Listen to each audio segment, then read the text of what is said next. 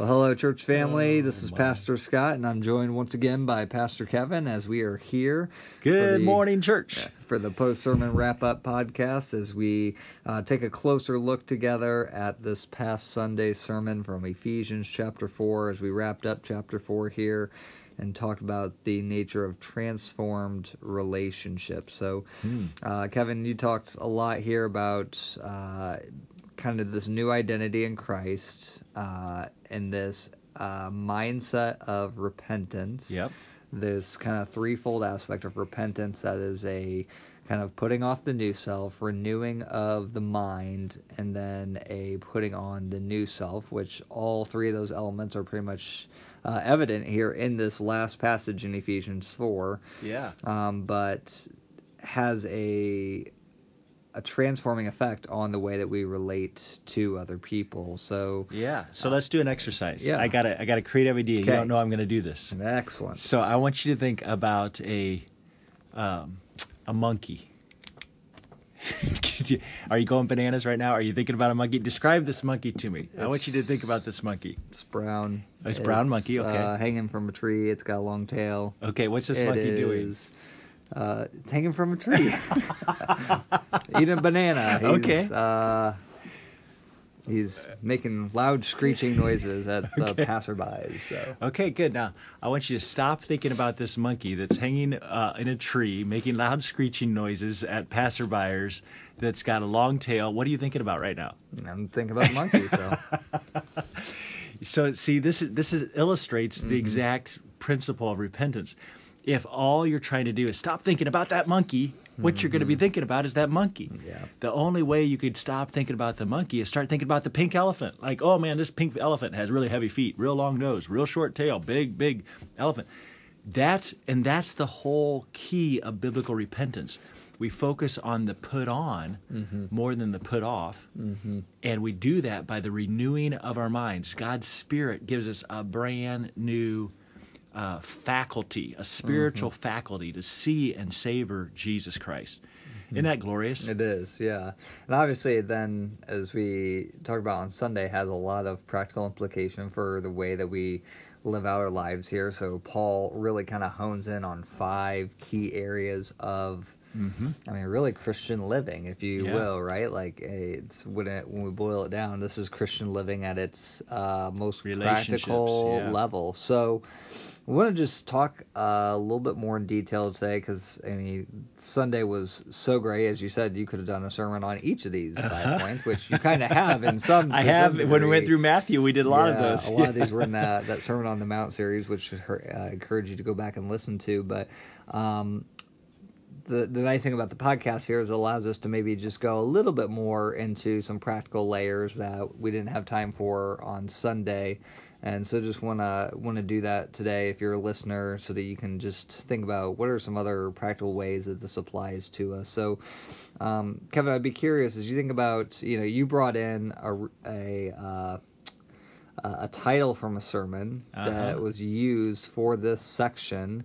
And remind me, it had something to do with social media, right? Yeah, it said how Christians should use social media. So a very a pinpoint way of looking at this text through a modern application. Yes. But there's a lot of really good stuff there. So, that was not a focus on Sunday's sermon, but maybe it would be helpful for us in an age where social media is just incredibly relevant. In fact, for most people, they probably checked their social media of some sort 2, 3, 4 times already this morning. So how do some of the principles that we talked about on Sunday really shape the way we think about our social media usage? Yeah.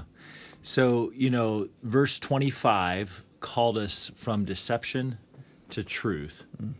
And verse 29 and 30 called us from destructive words to constructive words. And I think both of those passages really have relevance when it comes to how we view social media, how we relate or interact with social media.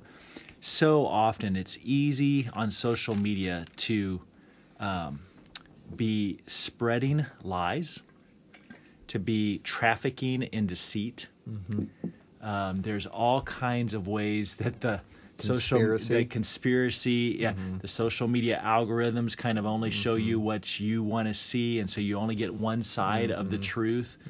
And so this is just really wise for people to understand, for Christians to understand that social media is not actually a safe place to vent.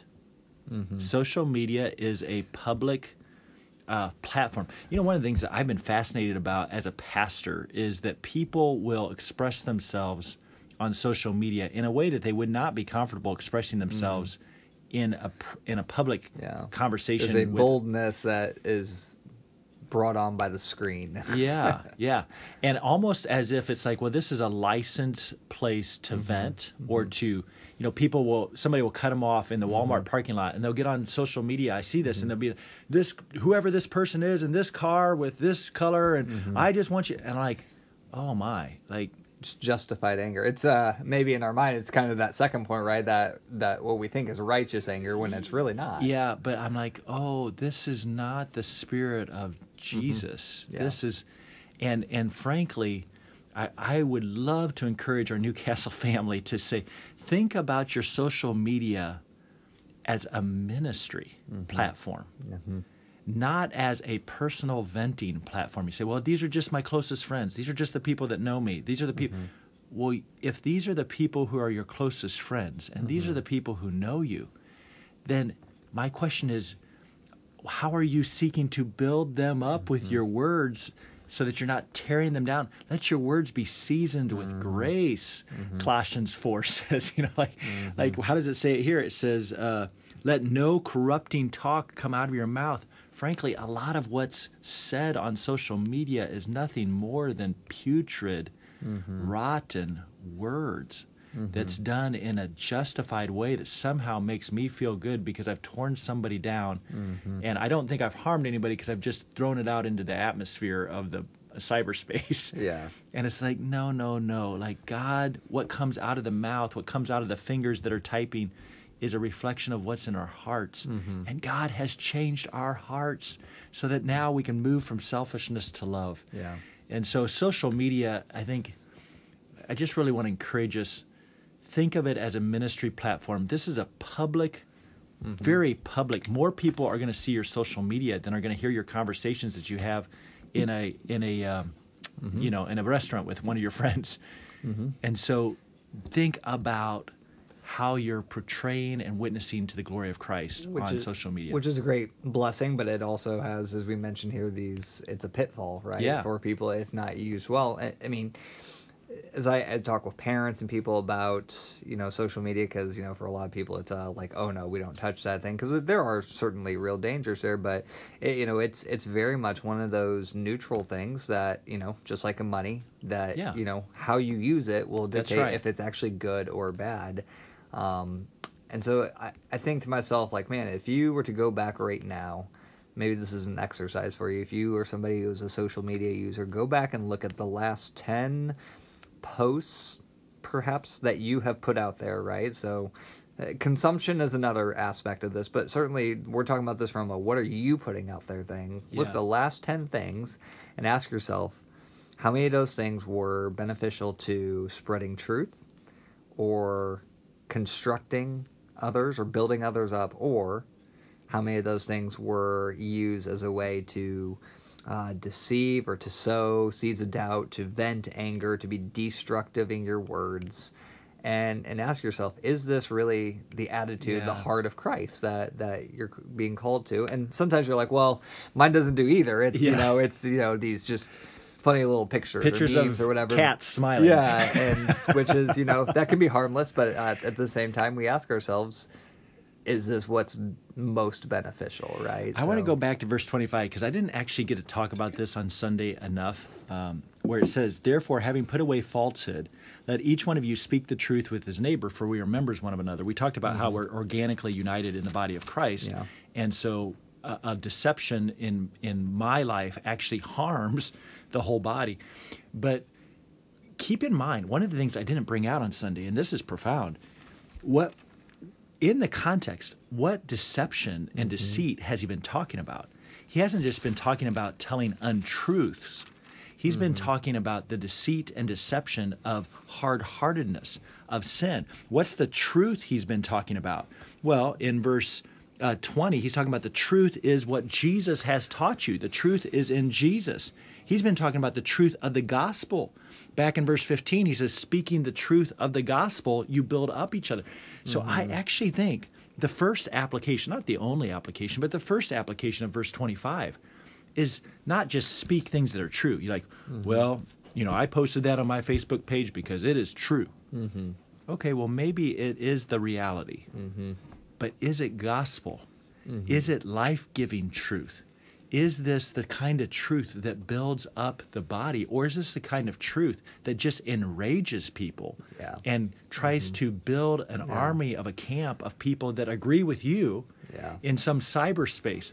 Like, oh, church, let's be wiser than this, please. Let's not be naive. Let's not be like children. Let's not be foolish in how we're handling our social media and our communication. Our words matter, and God desires for our words to be words that may give grace to those who hear. So, great exercise. Go through the last 10 posts, and I would say, in addition to saying, are they true, say, are these last 10 posts, what do they reveal about the nature of my contentment and my satisfaction in Christ? Would my friends look at this and say, man, this person's really angry. This person is their hope is in politics. Their hope is in the school system changing. Their hope is in, this person's just angry at the world. Or would they say, man, this is a person who is walking by faith in Christ and entrusting Christ for life and death. So I love it. Now we could keep going on this, but I want to give some attention to some of these other aspects here. I hinted at it already, but really that second point we talked about on Sunday was really about that idea of what does it look like to distinguish between righteous anger and sinful anger. Because I think we are very quick to want to justify anger and assume that if it's my anger, then it must be right. So how do we distinguish righteous anger from just sinful? Well, just as a quick review, remember, anger is just an emotional energy that is exerted to correct a perceived wrong. So if the perceived wrong is actually just my offended pride, then there's no such thing as righteous anger. But so righteous anger has to correctly perceive the wrong as being harm to the glory of God or harm to others. And then that righteous anger uses that energy, that emotional energy that rises up within us when we see that something is wrong. Somebody has dishonored God, or somebody has dishonored somebody else, not me. Then that emotional energy swells up within us so that we would be energized to pursue righteousness or shalom in love for God and love for others. So righteous anger always looks like love. Love for God and love for others. But even righteous anger quickly sours and becomes unrighteous anger, selfish anger, when we hang on to it. And so this whole, verse 26 and 27 is really saying, hey, don't give Satan an opportunity to blind you with the bitterness of seething, boiling anger. Like, deal with anger today. Like, if you're energized to love God or to love others better and to pursue righteousness and justice, then use that energy today. Don't sit on that energy, because that energy will destroy you and cause you to blow up or clam up in selfish anger if you hang on to that too long. Yeah, I was thinking Sunday we were processing with our life group, and I was just struck again by how much of your new identity in Christ really transforms the way that you respond to situations. And I'm even struck here by the end of verse 32. I know this is the last point, but really this idea from fighting to forgiveness, but because God has been so gracious to me, right? I remind myself that Christians should be the most gracious, the most compassionate, the most forgiving, the most constructive, the most generous. I look at all these different things, as a Christian, so often you look at the church and you just ask the question, why are we so easily offended by these things, right? Right. The answer is because we're nearsighted and we're forgetful. And Scripture reminds us of this over and over. This is why we read the Scripture, by the way, every day. Somehow we can turn this podcast into, this is why you need to read the Bible every day. Because, every sermon could be the why you need the Bible. Because we're so forgetful. We're so nearsighted. We forget the realities of our gospel blessings. Like, oh, forget not the blessings of our God. You are so right, Scott. Like, we should not forget all that we have been given. If we remember who we are in Christ, if we remember how gracious and forgiving He's been to us, if we remember Romans 12, Romans 12 that says, leave room, leave place, it's the same word for don't give place or opportunity to the devil in this text. In that place, in Romans 12, it says, leave room for the wrath of God. Let God's be the avenger. Don't take vengeance yourself. So we got to remember, it's not our job to bring justice to the world. It's not. God clearly says, Romans 12, hey, leave room for me to bring justice or revenge. That's not yours. You Christians are called to overcome evil with good. That's a good overcome selfishness with love. And if that God's church would rise up and be an army of compassion and generosity and love. Oh, what a testimony for the glory of Christ that would be. Oh, I grieve so much. We're coming into election year, and I know but it's like I grieve so much when I see my brothers and sisters at Newcastle Bible Church so wound up about politics. Oh, I grieve it. It makes me sad. It makes me really, really sad. Not because I don't think we should go and vote. Go and vote. I don't care.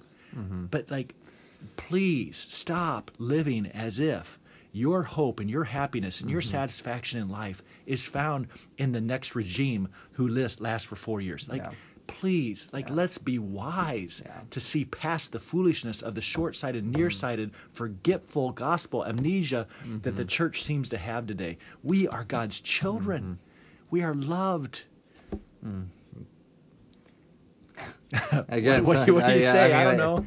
No, I share your sentiment. Sometimes we live as if we expect God's kingdom and all the blessings to be here and now, but this is not the way that we're called to live. We're called to respond to whatever situations in a manner that reflects the love of Christ. And so it's just, and so because we're forgetful and because we are nearsighted, let's remind each other with our language, with our speech, with our words, so that we're speaking the gospel with one another. And we're not spreading deceit, so that we're not letting corrupting talk come out of our mouths, but what is good for building up, that it might give grace to those who hear. So let's be a church family, Newcastle, that is constantly encouraging each other with the promises of God and the glories of our blessed inheritance and position in Christ.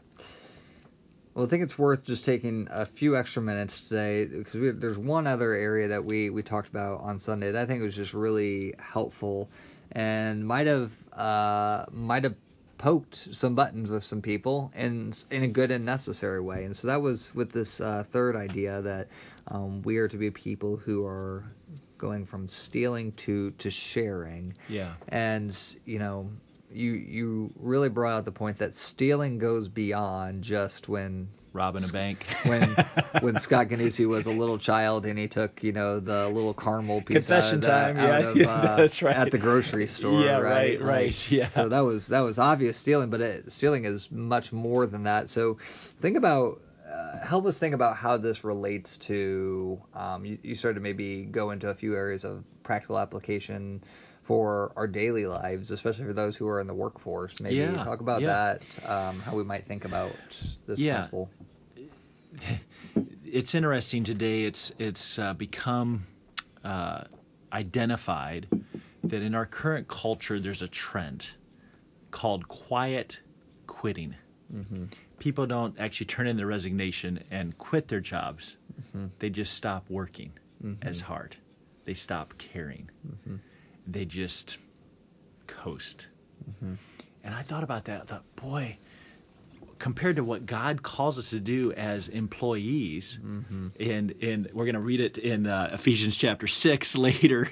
And he's like, hey, employees, obey your bosses with fear and trembling, with a sincere heart, as you would Christ, not by the way of eye service as people pleasers, but as servants of Christ, doing the will of God from the heart.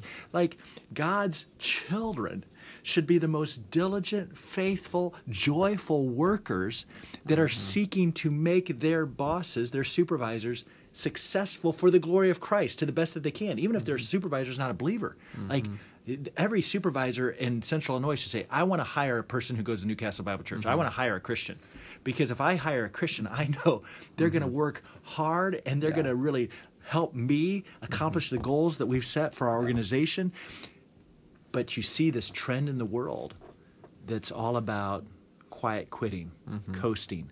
And really it's believing the lie that my employer and my job exists to serve me. And that somehow I'm entitled to having these rights and privileges in my job. It's interesting. I bring this up a little bit, scaredy cat, because I know that as soon as I say this, I'm going to get 4 emails. Because there's probably only 5 people that listen to this podcast, but 4 of them are going to send me. I don't know. But and so this could be totally misunderstood. Please don't misunderstand me. But I just was thinking about this, and I was thinking, okay, in the workplace, there's 2 ways in which stealing can happen. First is from the employer. The employer can steal from his employees. In other words, not pay them what they're due.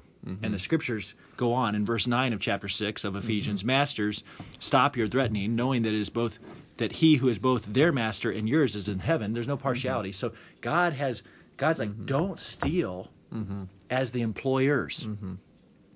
And in our culture, one of the things that has helped in the last 100 years or so, maybe 150, I don't know the history well enough, but in the last 100 years, I'm going to say, God has allowed unions to be formed in the workplaces to help protect the employees from the abuses of these selfish employers. And that's been a good thing. That's been a very good thing. So again, please don't misunderstand me. I'm not trying to be political. I'm not trying to play politics. I'm just saying I understand that there's a good reason for unions to come in and help advocate for what is right and what is due to the employees. But on the other hand, so often today we see these unions who have grown to have such power and kind of lost their limited lane, where now unions are coming to somebody who works really, really hard in the factory, and they're saying, hey, stop working so hard because you're making us look bad. Or, hey, you've worked here for years, so you don't have to work anymore. Just come collect your check. We're going to get young people to come and do your work. And that thinking, again, I'm not trying to be political. I'm not trying to be a blue or a red here. I'm just saying, biblically speaking, that effect of the unions on the workplace is not good. That is also stealing. That's the same quiet quitting. And so as Christians, we ought to move from stealing to sharing. And whether you find yourself in a union environment or whether you find yourself in a managerial position, the point is the same for all of us. It doesn't matter if you're red or blue. The point is the same for all of us. God's Spirit has given us a new identity in Christ, and we must let Jesus define how we think about work and how we think about stealing rather than our culture. And so if you find yourself in one of those positions where maybe you're in management and you have to work with unions, or you're in the trades and you have to work with unions, or you're in the factories and you have to work with unions, I just want you to be wise. It's not being pro-union or anti-union. It's just being Christ-like and saying, how can I work in this environment in a way that I move supernaturally from stealing to sharing? To sharing, yeah. Which, I mean, that's the other part of this, right? Like, is the reason you're working hard is not even just for your own personal benefit, right? Obviously, you're helping your employer, you're helping yourself, but at the end of the day, the motivation for this is that you would have something to share with anyone in need. That's right. It's all about generosity. It's all about receiving so that you can give it away, right? That's and so God's program. we could go into a whole nother sermon and could. talk here on just generosity in general, right? Like this stewardship of God giving us funds for the particular use of gospel ministry to help other people, to serve other people, and not just even this mindset of saving up so you can just have a really luscious retirement for 30 years, right? That defeats the whole purpose. That's selfish. As well. It's selfish. Yeah. So, so much we could talk about. And I'm like, we've already talked for 25 minutes. This is going to be turned into another sermon. Maybe we should just do this on Sundays. You and I come up together. And we should have just done a 5-parter on this, apparently. But no, we appreciate your attention, church. It's fun to do these things. We enjoy, even on Mondays, just pastors just processing it and thinking about all the ways that we'd love to share more with our church than what we often have time for. So we just trust that this can be encouraging for you today. If you have questions, if you're a listener to this and you have more follow-up questions that you have as a result of anything we've said today, please do not hesitate to message myself or Pastor Kevin. We'd love to take those, and if there's more things that need to be talked about next week, we'd be happy to do so. But we are going to turn our attention this week. We are going into chapter 5. Anything that would be helpful for us to prepare for Sunday, what we're going to be getting? From lust to love. Okay. And just really thinking about purity. And so what does it mean to mimic and imitate God in the privacy of our thoughts and our relationships with sexuality? So very convicting message coming up. So once again, very practical in our day and age, but also back in that day as a day and age as well. Nothing new under the sun. That's right. So thank you, church. We appreciate your time today and trust that God will bless you the rest of this week. Love you.